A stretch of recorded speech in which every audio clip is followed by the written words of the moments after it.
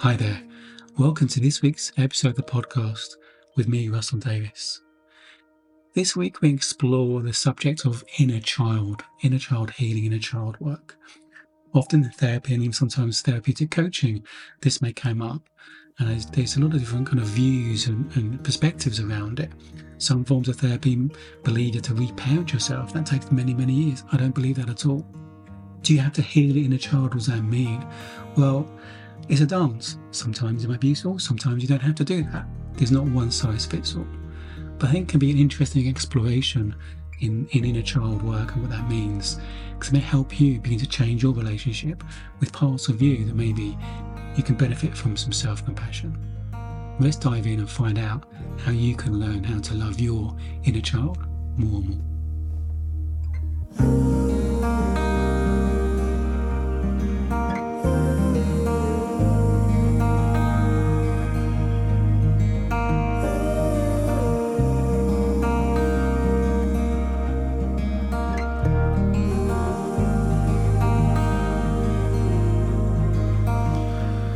I want to unpack a little bit what it means to heal the past or heal your inner child. You may have heard the term inner child work when it's related to therapy, or even some kind of coaching. Therapeutic coaching may touch on some inner child work, and for me it's a dance. It's a balance. I mean, I had some challenges growing up. I remember in my mid-30s, I really started my own psychological personal development journey to my mid-30s, struggling with, experiencing infertility in a job I wasn't really inspired by. I felt a bit kind of lost in life. And I once remember speaking to someone, and he was asking about my life, and I said, my mum was an alcoholic, but hasn't affected me. And I heard myself say that, and I thought, is that really the case? Is that really true? That having the mother, the upbringing I had, hasn't impacted me kind of in any way. And then also, basically the bottom line is it had impacted me, but I hadn't really acknowledged it or addressed it. But the flip side is that I had a friend who had a very traumatic, kind of abusive, all sorts of forms of abuse, growing up a very traumatic kind of childhood. And when she met her now husband, and as they got to know each other, and the more he understood about her childhood, he couldn't understand how balanced and measured and grounded she was. He really thought there must be kind of some denial going on because it wasn't going to any impact on her. She could talk about it, and it didn't have any kind of psychological impact or legacy to it. And she started to look for, maybe there is a problem, maybe there is denial, and she fell into quite a deep depression. And she didn't come out of that until she realised she was actually okay. Before she started looking for a problem, she was actually okay, because psychologically she could see, well, the past is the past, and it wasn't about her. So some horrible people did some horrible things to her, but it wasn't actually about her. She didn't make it about her. So there's kind of two kind of stories, where I think the past had affected me, and I think for her it hadn't, and only until she thought it had. And it's a balance, I think, between healing the past. When I work with a client, sometimes we do quite a lot of work with letting go of the past, healing the inner child, as it were. Some I don't do so much. There's no right or wrong. And I think it's a dance between the two. I think it can be helpful, and sometimes diving into the past and healing can actually help people see how is our memories, our thoughts create our experience in this moment. It's not our circumstances. We're bringing memories and shadows from the past. We're looking at the present moment through those shadows, through those memories, and it's just our thinking. But it's actually our thinking in this moment that creates our experience. It's not actually the past.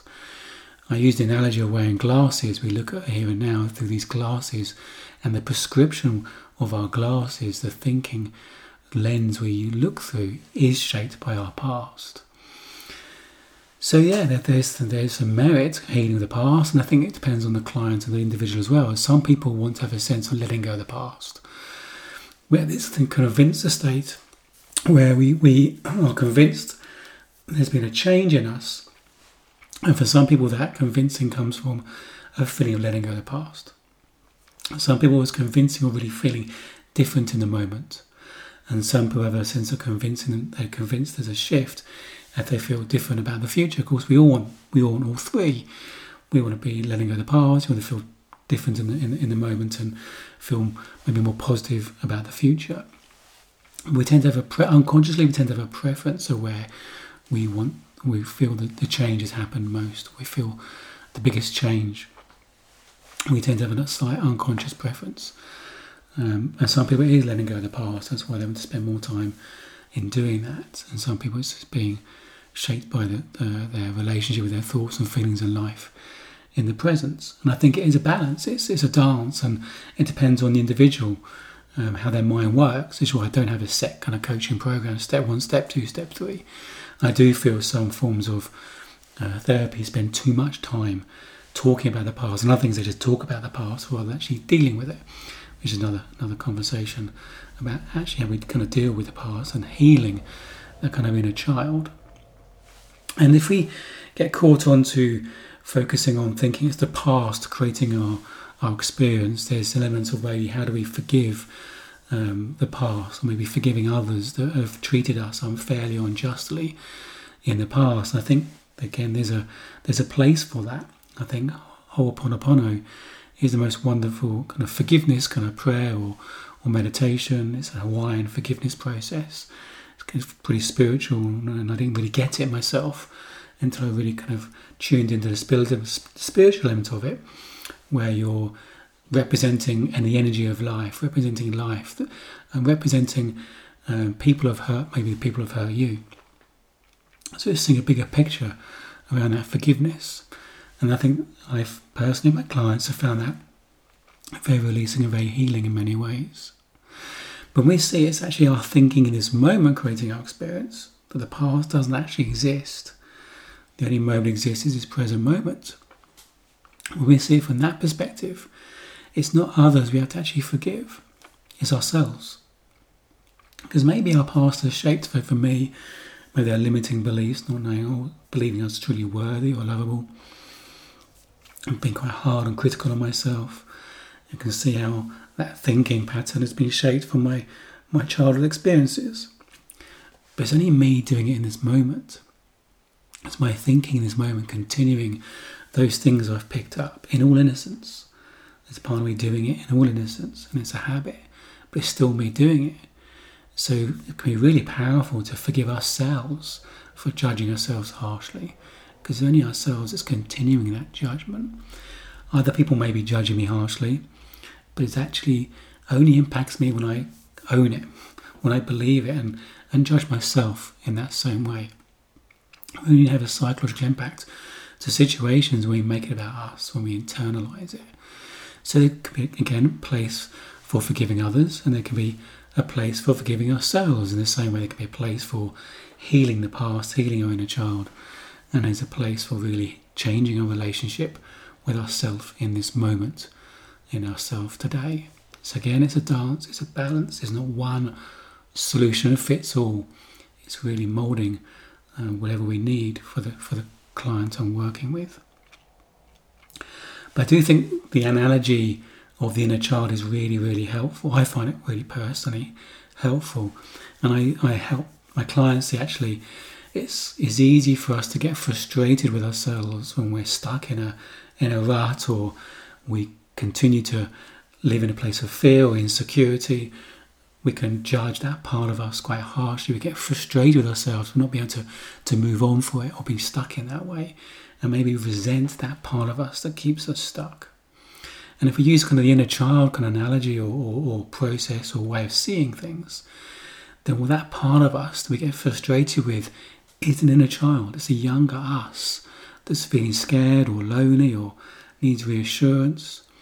And when we resent that part of us, we resent that inner child. So that inner child feels worse. That part of us feels more lonely, more scared. And it gets stronger, it digs its heels in more strongly. And that part of us becomes stronger. So I say it's like fighting thought with thought. When we resent that part of us, it actually gives it more power. We're trying to get rid of these parts of us that we resent. We actually give it more power. And it can be counterintuitive to love it and accept it and allow it. But when we do that, that self-compassion, that allowance, that acceptance is a WD-40 of change. It begins to look at our relationship with feelings. Do we berate ourselves, judge them, wish they weren't there, resent them? Or can we see that part of us as an inner child just needing a hug? And when we see it that way, we can actually have more self-compassion and self-love. So I do think there's a place for the inner child, even if it's just a metaphor, an analogy, or if we do some kind of restorative healing in that space. Just recently I came up with another kind of self-judgment within myself. There's a fear of being judged in a certain way. When I connected to that part of me, it felt like a 3-year-old me. And sometimes I have clear memories, or sometimes they're kind of actual memories, or maybe they're very stereotypical memories. Sometimes when life experiences from the past, like a drip feed, it's not a one-off traumatic experience, it can be a drip feed of experience where representational memories that kind of represents that part of our lives, or that age. And it can really help connect to that part of us and do some inner child work to heal that part of us. So I connected to a 3-year-old me, and just being able to do that and connect to me, a younger me, in that loving, kind and compassionate way is a way of healing that part of us and letting go of the old stories with that self-forgiveness. And I've even got a photograph of me from that age. It's helpful just to look at and connect with, and helpful to remind myself when I get frustrated myself in that area of my life. That self-compassion, that self-love releases it, and there's that WD-40 of change, and help me come back to my adult self and my full resources, and step out and lean into my edge. I like that phrase, leaning into our edge, because this journey is about being, not playing small and being free to be ourselves. And our edge is our edge of our nervous system is we butt up against our fears and insecurities and these stories we pick up often through childhood. And it's letting go of those stories and leaning into that edge and realising it's not really an edge, it's just an imagination, it's just thought, it's just fear, which allows us to expand our sense of self and our life and be able to do the things we really want to be doing that sometimes we don't do out of fear and insecurity. So I do think kind of the inner child perspective is really helpful. I don't think it's the only model, and some forms of therapy think it's the way, the only way, but I do think they can get stuck in. Some forms of therapy believe you have to reparent yourself, and that takes many, many years. I don't believe that. I don't believe that at all. We can quite quickly and easily take on a judgment of ourselves. We can interpret a situation as a child in that moment to make an assessment, a judgment of ourselves and life that becomes a habit, a thought habit. And we can learn those things very quickly, which means we can unlearn them very quickly. So that's helpful, just an exploration about inner child work, when you hear that term, what it means, and my perspective on that. And hopefully you can see actually you don't have to necessarily heal the past. It's actually your relationship with your thinking in this moment is where the magic happens. So yeah, just notice if you find yourself being frustrated with yourself, how old is that part of you? What if you give that part of you a hug? You may be amazed how quickly that allows you to shift back into perspective and clarity in your adult self, your more resourced self in this moment.